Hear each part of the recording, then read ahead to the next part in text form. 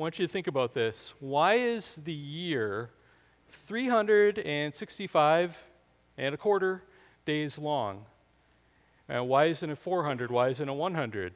Well, we know because that's how many days it takes for the Earth to go travel around the sun, to make that one circuit around the sun. Okay, a day. Why is a day exactly as long as it is? Well, again, we know why that is. It makes sense. It's as long as it takes for the Earth to revolve around once. So you go from sun up to the next day doing that. It's the rotation of the Earth. If we wanted to change the length of a day, that wouldn't make sense because it would take us all out of our rhythm. Everyone was out of rhythm last week a little bit because of daylight savings time. But normal days, it's 24 hours because that's how long it takes to go around. Think of a month. Why is a month approximately, and I know some months are a little bit different, but they're about 30 days. But that's also something that's embedded into creation, that a month is about that long because it goes by the phases of the moon.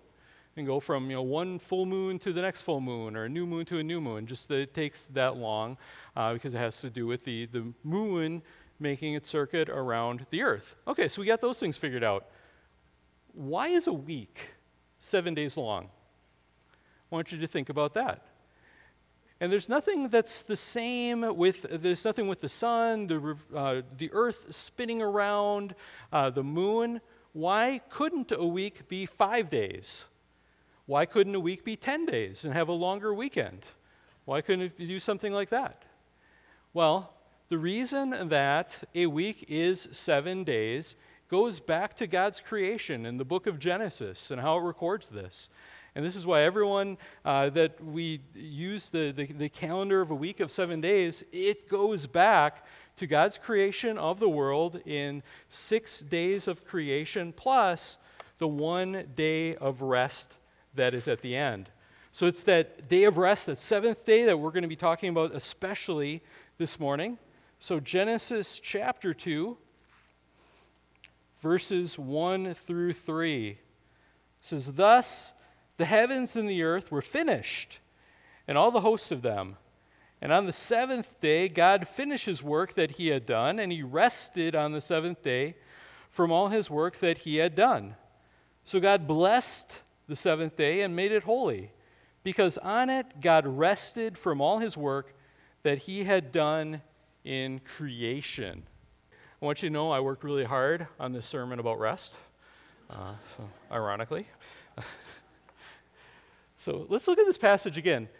And you see just this emphasis that is given here, God inspiring Moses to write it this way, talking about the seventh day. It mentions the seventh day 3 different times. Is it wasting ink, or is he drawing emphasis to this? That there's something about the seventh day that we really need to look at. And when we look at this, it mentions the seventh day 3 different times, and it mentions with each of these things that God had done on the seventh day, something about them. So first, we see that on the seventh day, God had finished his work that he had done. So it was completed on day 6. It was done. So now it says that he rested on the seventh day from all the work that he had done. And then finally, God blessed the seventh day, and God made it holy. To be holy is to be set apart. It's not a common day. It's not there for common use. There's something special about it. And the seventh day is the only one that God says that specifically that he blessed this day. So as we think about this, with those things giving us some kind of framework, the first point that I want to bring out in this message is that God rested on the seventh day because he had finished his work of creation. He rested. He could do this because he was done. There was nothing more to do as far as creating the world. Think about a calendar again. Sometimes we have them on our phones now, but if you had one on the wall, sometimes we write in different things that we do each day. If we think about the calendar of God's creation week, we can write in there the things that God had highlighted and accomplished on each of these days. So remember, Sunday is officially the first day of the week. And sometimes we have calendars where it lists Monday, and I get why we do that, but it's not actually the first day of the week. Sunday is. And that goes all the way back to the creation of this world, that God, day one of creation is listed in Genesis, is when, after it says, God, in the beginning, God created the heavens and the earth. It was formless, it was void, and then God created light. And it says that was day one. So God creates light on day one. It's kind of interesting to look at this and think about which things happen on which day of the week. Then we have the sky. God separates the expanse from the waters above and the waters below. So there's now sky that is created on Monday. On Tuesday, you have dry land that appears. You have plant life that God creates. And then Wednesday is when we have on this that God creates the sun, he creates the moon, he creates the stars. Notice he didn't create the moon on Moon Day. Kind of, it seems like a missed opportunity. But this is what happened on Wednesday. We have this, and then Thursday, the fish and the birds, so things that fly, things that swim. And then finally, Friday. If there's a reason you love Friday, it's because human beings also were created on Friday, ready for the weekend, ready to go. Okay? So he creates the land animals, and then finally, as the apex of his created order, he creates human beings, Adam and Eve, on this Friday. And the thing about it, too, if, we're used to Sunday, Monday, Tuesday. I guess if you wanted to, you could start referring to these. Sunday, you could start calling it Light Day. Okay? You have Sky Day, and then, Land Day. Now, Wednesday, you can't really call it Sunday. That would be confusing. Can't really call it Moon Day. That would be confusing, too. You call it Star Day. You could do that. I think Thursday, you can't really go with Bird Day, because that sounds like you're saying Happy Bird Day to you. But you could call it, Fish Day, I guess, and then Human Day. So if you wanted to do that and just confuse everyone around you. So hope you come out to Star Day Bible study, by the way, and our events that we have during the week. But then you have this last day of the week. Then we say this, we want to map these on the right days, because sometimes we think of, this Sunday is when we get together, and that's when we worship. But that's not actually when the Jews got together and worshiped. That was on Saturday. The Jewish Sabbath was on Saturday, because that's the final day of the creation week, and that's when God rested, when he was done with his creation. And also, technically, according to the way that the Jews reckon this, the day started with the evening and then went into the next day. But this would be the creation week. And so because of this, God rests on this last day, the seventh day. And he blesses it and declares it to be holy. One thing that we need to point out, we think, well, God rests. Yeah, I guess I'd be pretty tired too if I had to create the whole world and the universe. It seems like a lot of work, be pretty tired. God did not rest because he was tired. That's just something we need to make clear on. That's not how this works. God doesn't get tired. When it says that God rested, what it means literally is that he ceased. That is what the Hebrew word actually means. It doesn't necessarily mean this idea of, he's wiped out, he's got to lay down, he's got to get in his easy chair. It just means he ceased. For you musicians, when you're playing music and there's a rest in the music, usually you get to that, you're not like laying down on stage if you're a worship leader, like, rest, I'm going to take a quick nap. It just means you don't play at that moment. That's what a rest is. So you cease from playing. So God, when he rested, he wasn't tired. It means that he ceased from working, and that's because he was finished. And we know that God does not get tired. Isaiah 40, have you not known? Have you not heard? The Lord is an everlasting God, the creator of the ends of the earth. He does not grow faint or grow weary. The Bible straight out says that. God doesn't get tired. His understanding is unsearchable. Let me keep reading, because, God doesn't get tired, but we do. We sometimes get really, really tired. And if you're here and you're at the end of your strength, the end of your stamina, let me read the rest of what Isaiah 40 says. Verse 29, he gives power to the faint, and to him who has no might, he increases strength. Even youth shall faint and be weary, And young men shall fall exhausted, but they who wait for the Lord shall renew their strength. They shall mount up with wings like eagles. They shall run but not be weary. They shall walk and not faint. The God who never grows weary is here to lift you up and to rejuvenate you with what you need. So it wasn't because God was tired, but he was finished. And he was, on one hand, he was taking time to look out at his creation, to enjoy it. But one thing we can also see is that God's work of creation is complete. It was completed on the sixth day. But God continues his work of providence. So there's a sense where you could say, well, God is he not working at all? And there have been people that had what is called like a deistic view of God, that God is like this clockmaker, and he designed this clock, he set it up, he wound it up, ready to go, and then everything goes beyond that. It's just mechanical, and this world functions, and he can just leave because he's done, and he doesn't need to be involved in this world, in this creation anymore. And that's called deism, but we don't believe that's true. God had finished with his work of creation, but he has not abandoned this world.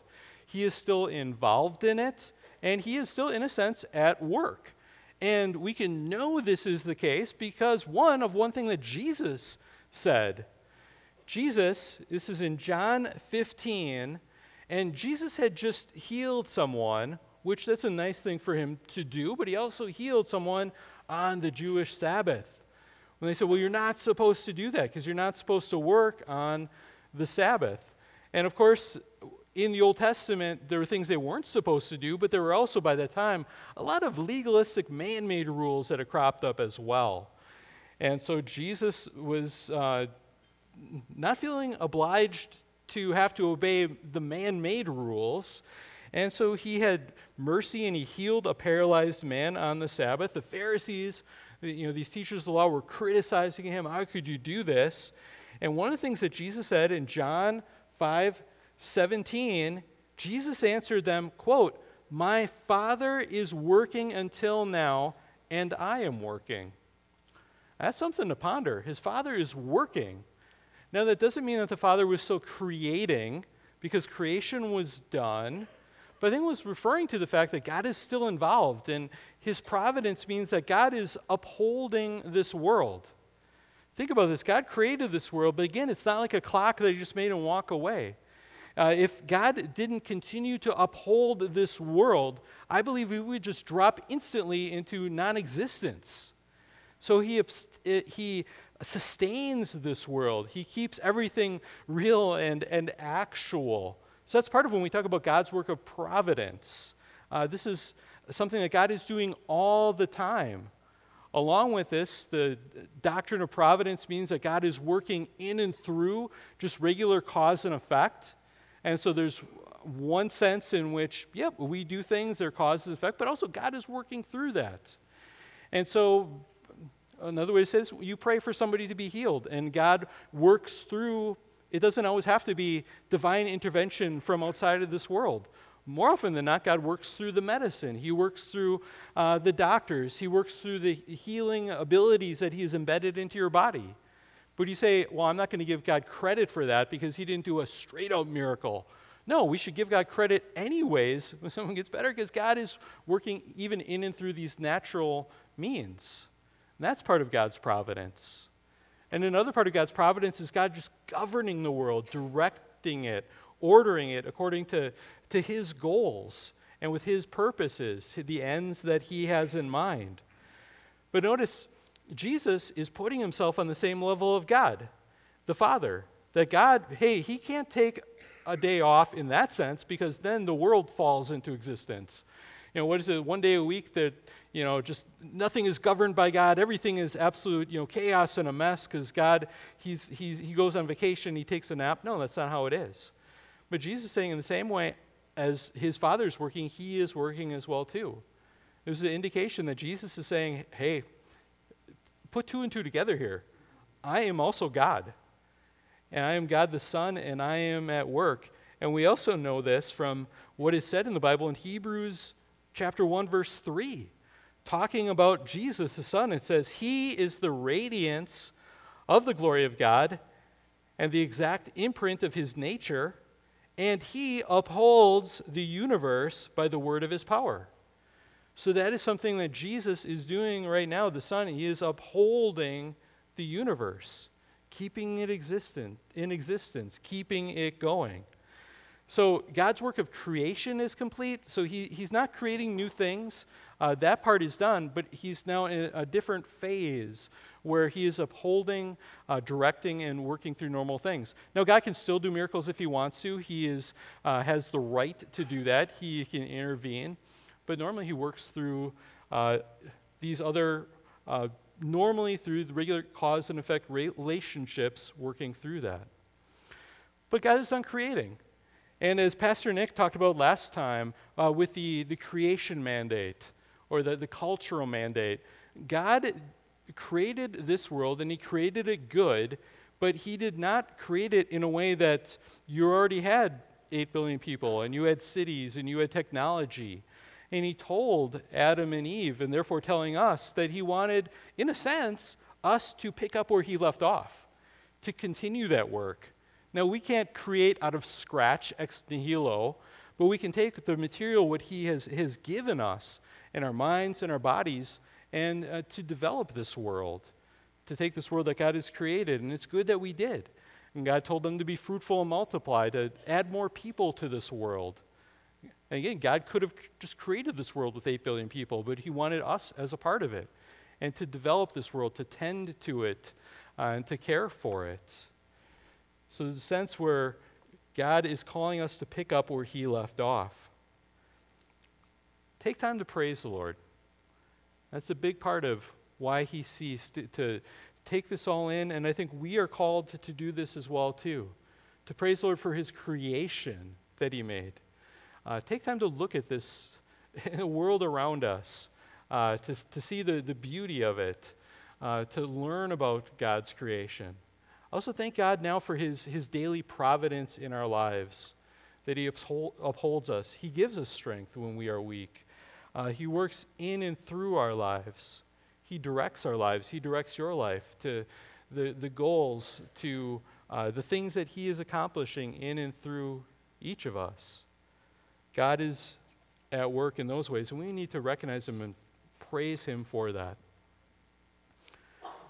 Second, when we look at verse 3 especially, we see that God blessed the seventh day, and he set it apart as holy. So we want to think about, what does this mean? What are the implications for us with this? And there are going to be things that we need to think through too, because this is saying that, okay, well, this is, for the Jews, this was Saturday.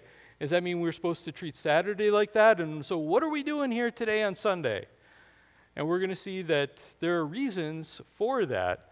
But we're going to first talk about what this was to the Jewish people and in the Old Testament period.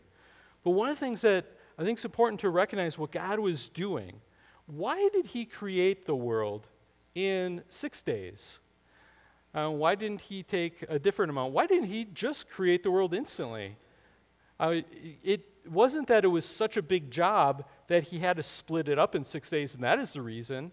There's a lot of things that we can't accomplish in one day, but God could have just let everything exist, and boom, it's there. Adam and Eve and creation. It wouldn't have required God to take even a second to do this, right?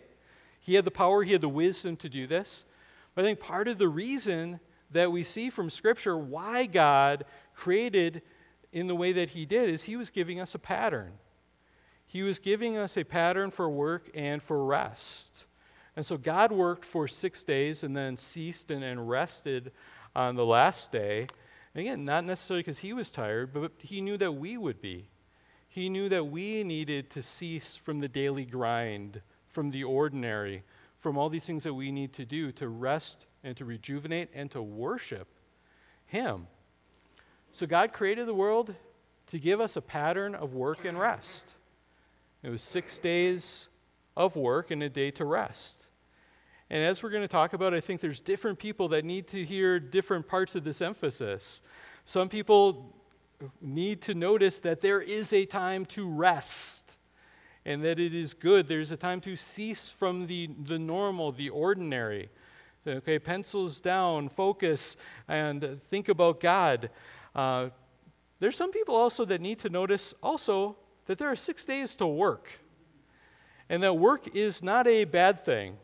Work is a good thing, despite the way it is presented sometimes.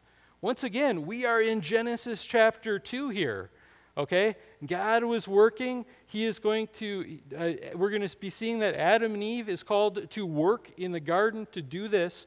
Work is something that is created before sin enters the world. This is when everything was still good and in order. Okay, so work is not a part of the fall. The fall, we're going to see when sin enters this world, makes work difficult, it makes work frustrated, but work itself is a good thing. God was a worker, is a worker, and we are called to be like God and to work. It is a good thing for us to do. And so even though we talk about, we're going to be talking a lot about rest here and what we need to do, we need to make sure there's the right balance in our lives, the right rhythm to this. And there might be some people that need to hear especially about the rest, but others that need to hear about, get to work first, okay? And rest at the end after you're tired, after you have reason to need a rest. I think, they talk about the peril of the pendulum. A pendulum, you can swing from one extreme to the other. And I think for many, there has been the pendulum on one extreme where it's like work, work, work. You work yourself to the death. You work yourself to burnout. Burn that candle on both ends. Burn it in the middle. Throw it in the fireplace. You work, you work, you work. And your life is about work, and that's everything. And there, the pendulum is on that one extreme, and they're risking burnout. And they need to be told, you need to take a time for rest. You need to take a time to cease, to focus on God, to rejuvenate yourself. And so there's been a lot of messages about self-care and many things about that are good. There's many people that they've heard these messages, but they've really swung the other direction. And everything is about rest and everything is about self-care before they've even worked enough to be tired for this. A few weeks ago, Pastor Nick sent me an article from Trevin Wax, and we talked about this, and we think there's a lot of truth in this, talking about this pendulum and where it's swung. I want to read just some excerpts from this, but basically saying that for many, the pendulum is swung from fear of burnout to an overemphasis on self-care. Trevin Wax writes, but just as some might twist God's calling and our work into overwork and overexhaustion that fails to recognize our human finitude and limits, others might twist the gift of self-care into self-absorption or even just laziness. We might fall for the idea that hard work in itself, whenever it's difficult or painful or exhausting, is inherently damaging or a sign that something's wrong. So some people have taken it that just if you work and it's hard, that, well, there's something wrong already. It continues, the recent push towards self-care is designed for men and women who assume the long hours, hard work, overextension, and burdens of ministry are just par for the course, an element of what it means to fulfill God's calling on your life. But what happens when the assumptions are reversed? When the push towards self-care is heeded by people who assume they owe it to themselves and to the world around them to take care of themselves first and foremost. I'm tempted to say, burnout? You haven't even burned. So some need to hear that message, that hard work is a good thing, and it's good to get yourself where you're actually tired and coming home, both in work in your employment situation, to work hard, to put in the hours, to not be quiet quitting the way many people are today, or just assuming that everything needs to be easy. But then there's the other side, that there does need to be that time of rest, because you can't keep going like that forever, every single day. We're not meant for that. It's not good for you physically. It is not good for you spiritually, emotionally. Your body will suffer. Your relationship with God will suffer. Now, sometimes there are times where you just got to do what you got to do, and you have to burn the candle a little bit more, but you can't keep doing that forever. And that's why God wants us to hear this message that there needs to be a time to cease. Before I was the pastor here, I was full-time staff at another church, and at one point I got accepted into a PhD program. And so I started this, and I got into the PhD program, and I realized, well, I needed to keep my ministry going at the church, and there were long hours there, and in the PhD program, it was a lot of work. For some classes, it's reading one thick, book every week, and you get together and you talk about it.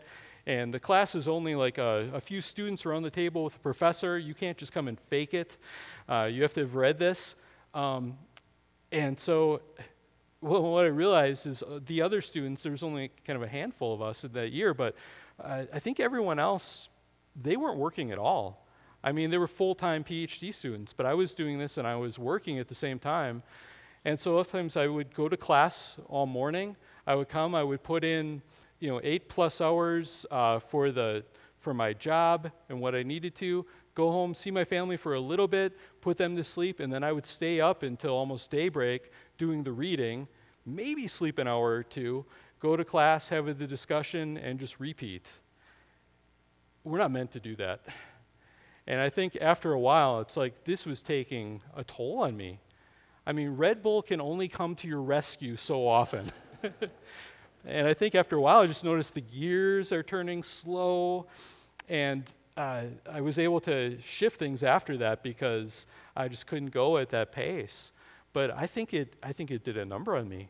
Sometimes I think it took me a few years to kind of snap back from that, and sometimes I wonder if I ever really did, or if I have some kind of permanent brain damage. I don't know. So hard work, it's a good thing, but if you're a workaholic, if you're finding your identity in your hard work, this can be something that you especially need to hear, that there's a time you need to cease. And to recognize that it's not up to you to keep the world spinning every day. God's got that, okay? And if you think that your success in life, your family, even your church, just anything, it's up to you, and if you take your foot off the gas for 1 minute, everything's gone. No, God has it. And God designed the world and your life and your callings that there's time where you need to be able to take the foot off the gas and to rest and recharge and cease so you can focus and worship on the Lord. This command for the Sabbath, God made it holy. Later on, it gets called the Sabbath, and it's the fourth commandment. We'll see that in a little bit. But God did this with us in mind. He knows that we have limitations. He knows that we need this. And God commands this to us as a gift to us. He's not sending us to our room as a punishment, saying, you go lay down. He's doing this because he knows that we need this. Jesus, Mark 2:27, Jesus said to them, the Sabbath was made for man, not man for the Sabbath.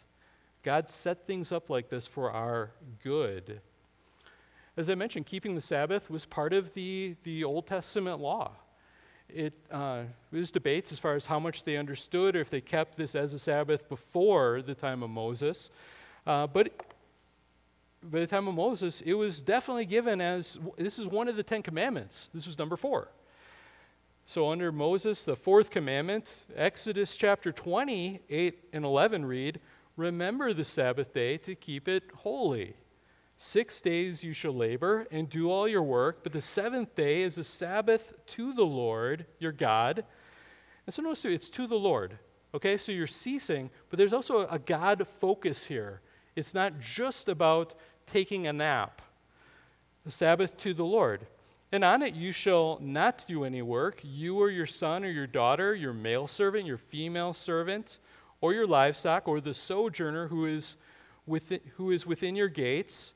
For in 6 days the Lord made heaven and earth, the sea and all that is in them, and rested on the seventh day. Therefore the Lord blessed the Sabbath day and made it holy.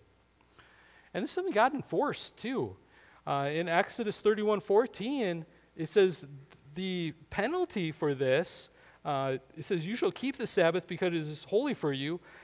Everyone who profanes it shall be put to death." So God was serious about this with the people of Israel. And there are occasions where people were punished in that way because God took this as something that was very serious. The ancient Jews often ignored the Sabbath and were called on for this. They were judged for it. But on the other hand, there were those that became legalistic about it too. And they created for themselves a lot of just absurd rules to go beyond this. And sometimes they're trying to create loopholes to get out of things. And so sometimes they say, well, you can't travel on the Sabbath. But some would literally tie a string to themselves and to their house. Because they said, well, I'm connected to my house, so I can actually go a little bit further because I'm actually connected. So it's like, okay, you're making more work now to do this so that you can keep into your little rules. You're missing the main point of this. I read that there was debates that along this line with the Jews because they said, well, you can't plow a field. And so they would debate, what happens if grandma falls in a field and you need to get her back? Could you put her back? Could you drag her back on a cart? And some said, no, you can't do that because you might accidentally plow your field while you're doing this. It's like, okay, you're missing the point. And Jesus said as well, if you have one of your farm animals that falls into a pit on the Sabbath, you're going to pull it out. And Jesus is healing on the Sabbath. We're not to get legalistic about it, but it was something that was meant to be kept serious. So why are we here today? Because today is Sunday. Today is not Saturday. And Saturday is when the Jewish Sabbath is. Well, under the new covenant, which is what we're under now, we're not under the Mosaic covenant anymore that has been surpassed by the new covenant. The death of Christ brought this into existence. When we take communion, say this is the blood of the covenant. So this has been inaugurated, and ever since Acts 2, we've been in the church age, in this new era. So under the new covenant, we don't keep the Jewish Sabbath. So that's something we need to realize. Instead, Christians worship on Sunday as the Lord's Day because Jesus rose from the dead on Sunday. And that's so our day of worship and focusing on the Lord is shifted from Saturday as the Jewish Sabbath to Sunday, and that's why we're here today. The fourth commandment is actually the only one of the 10 commandments that was not repeated. All the others, they are repeated in the New Testament, the New Covenant era, but this one isn't. Now, does that mean we're wasting our time? It doesn't apply to us at all. I'm going to argue that I think there's still some principles here that we really need to think about. But also, there are verses in the New Testament that do cause us to realize that this is not something that at least we keep in the same way. And we don't have time to look at all of these, Romans 14, 5 through 6, Galatians 4, 9 through 11.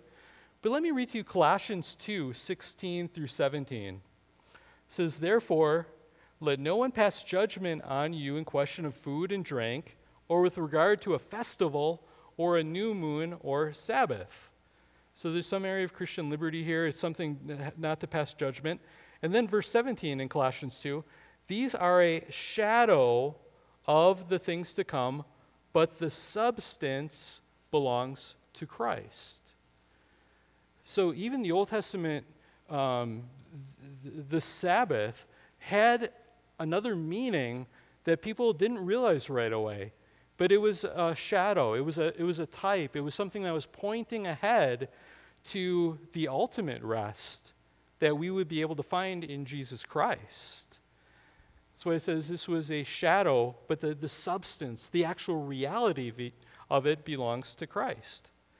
Think of it this way. If I'm at home and let's say I'm reading and my wife comes up behind me and her shadow, might let me know that she's coming.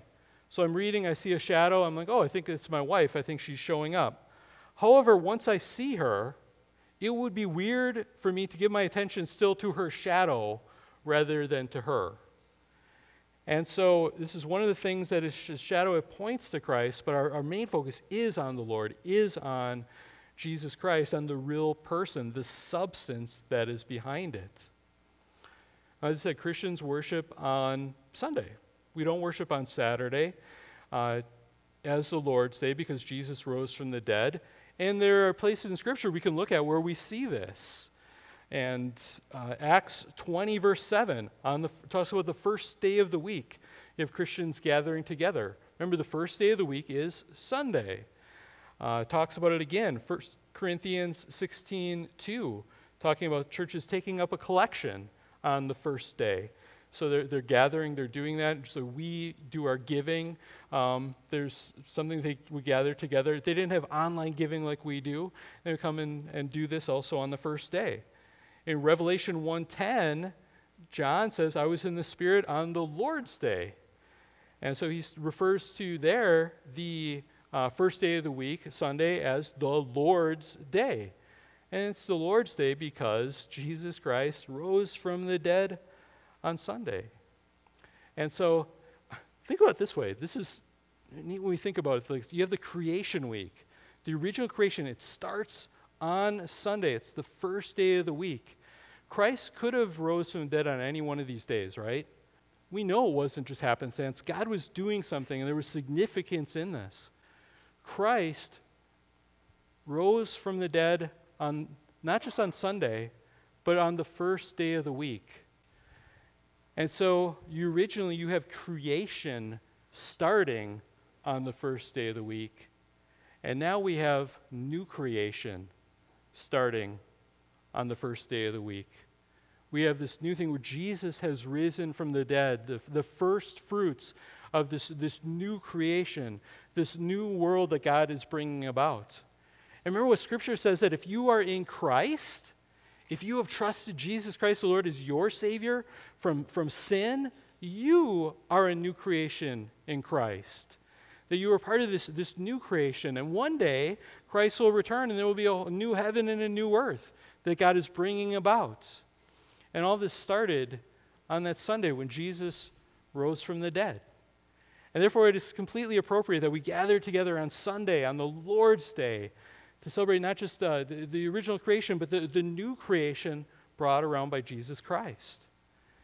And let me say to you as well, when we think of this as a day of rest, don't just think of it as a day that you can sleep in or you can go home and take a nap about, or just a day to have recreation, but it's a day that God has planned for you to have recreation, for Him to make you new again, to be working in your life. That's part of why we get together. We worship Him. We focus on the Lord. And through this, God just keeps working to rejuvenate us, to give us that strength that we need. And He does it each day. It's not that He stops the others, but it is a special day for us. And I think a day that we need to treat, not in a legalistic way, okay, but in a way that we are giving God our focus here on Sunday as this day of recreation. So let me give you just 3 further applications with this. 1, trust God with your time.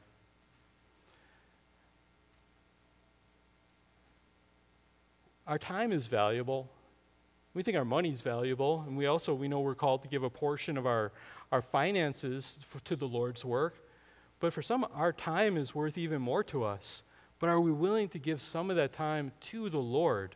Now it's all His, and we should be thinking about Him, and our whole life should be about Him. But some that is focused time. And we all have callings in this world, okay? And you have a calling in your home. You have a calling probably oftentimes in the workplace and in society. There's different callings. And in all of these callings, we do worship God at least indirectly. You're doing good work, you're involved with your families, your community. We're worshiping God at least indirectly. But I believe we also all have a calling to worship God directly. And that's part of the reason why we gather together here as a church, as the body of Christ together, so that we can worship God directly and formally and very intentionally here on Sunday mornings. God deserves your time. Remember again, everything does not depend on your self-effort. You don't have to keep going 24/7 every day. The world is not going to stop spinning if you take a break. Trust God with that. Trust that that He will care for you and give you what you need, even if you think, well, I can't afford to do this. God is going to provide what you need. Trust Him with your time. I want to say this as well, too. Guard the Lord's Day in your heart and on your calendar. I just want to encourage you to do that. Yes, we do not keep the Jewish Sabbath as originally commanded on the seventh day. We don't do that. And personally, I don't see enough evidence in Scripture to indicate that the Sabbath has been transferred to the first day of the week. There's some Christians that would hold to that.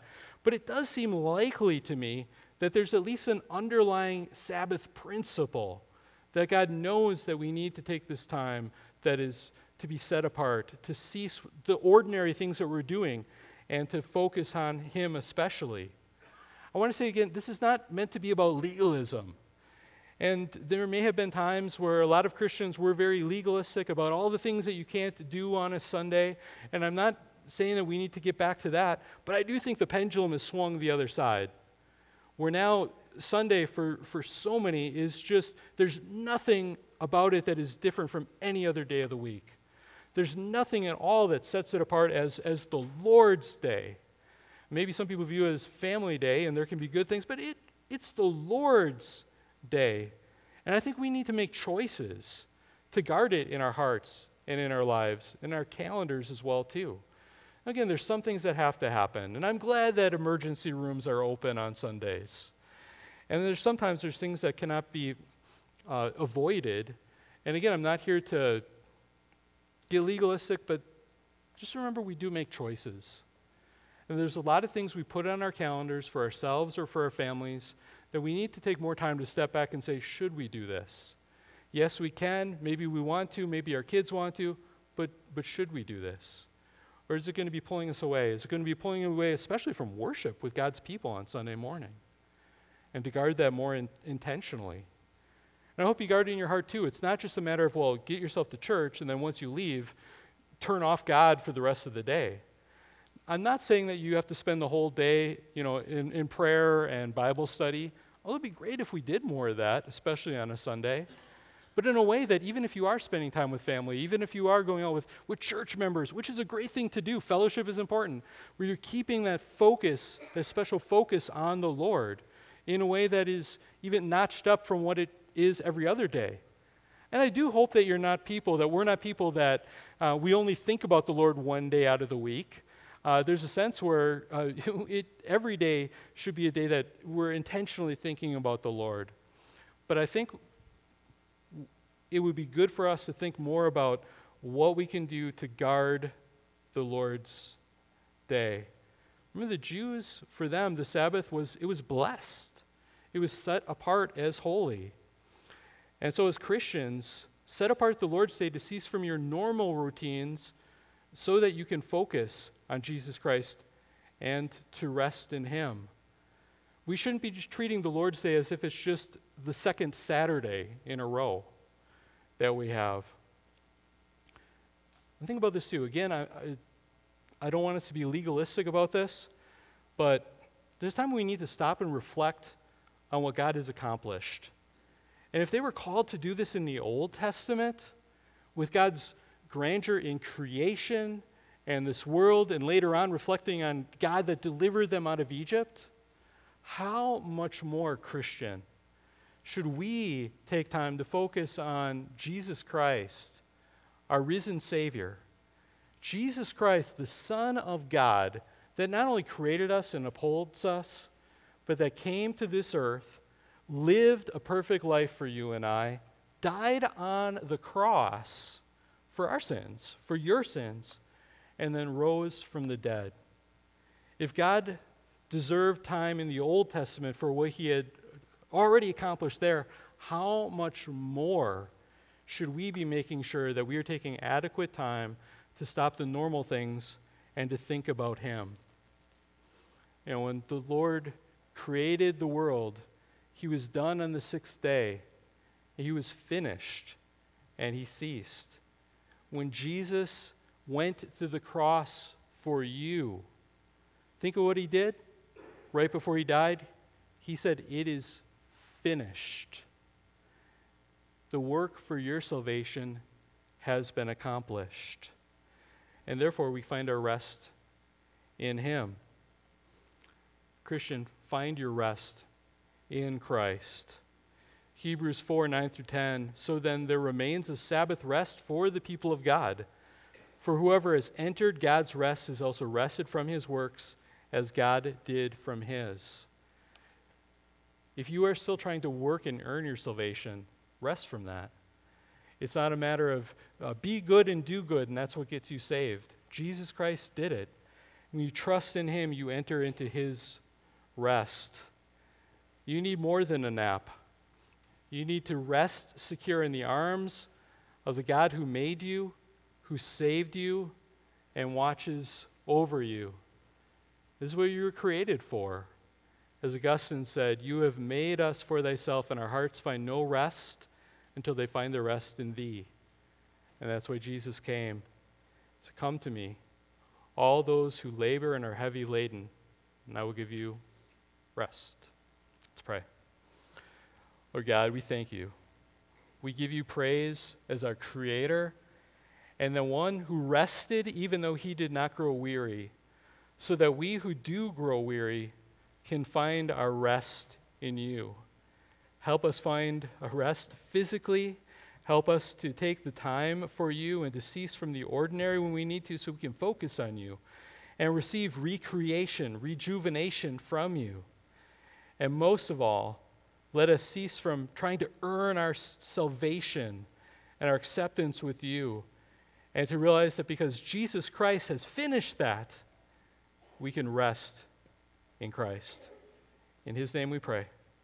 Amen.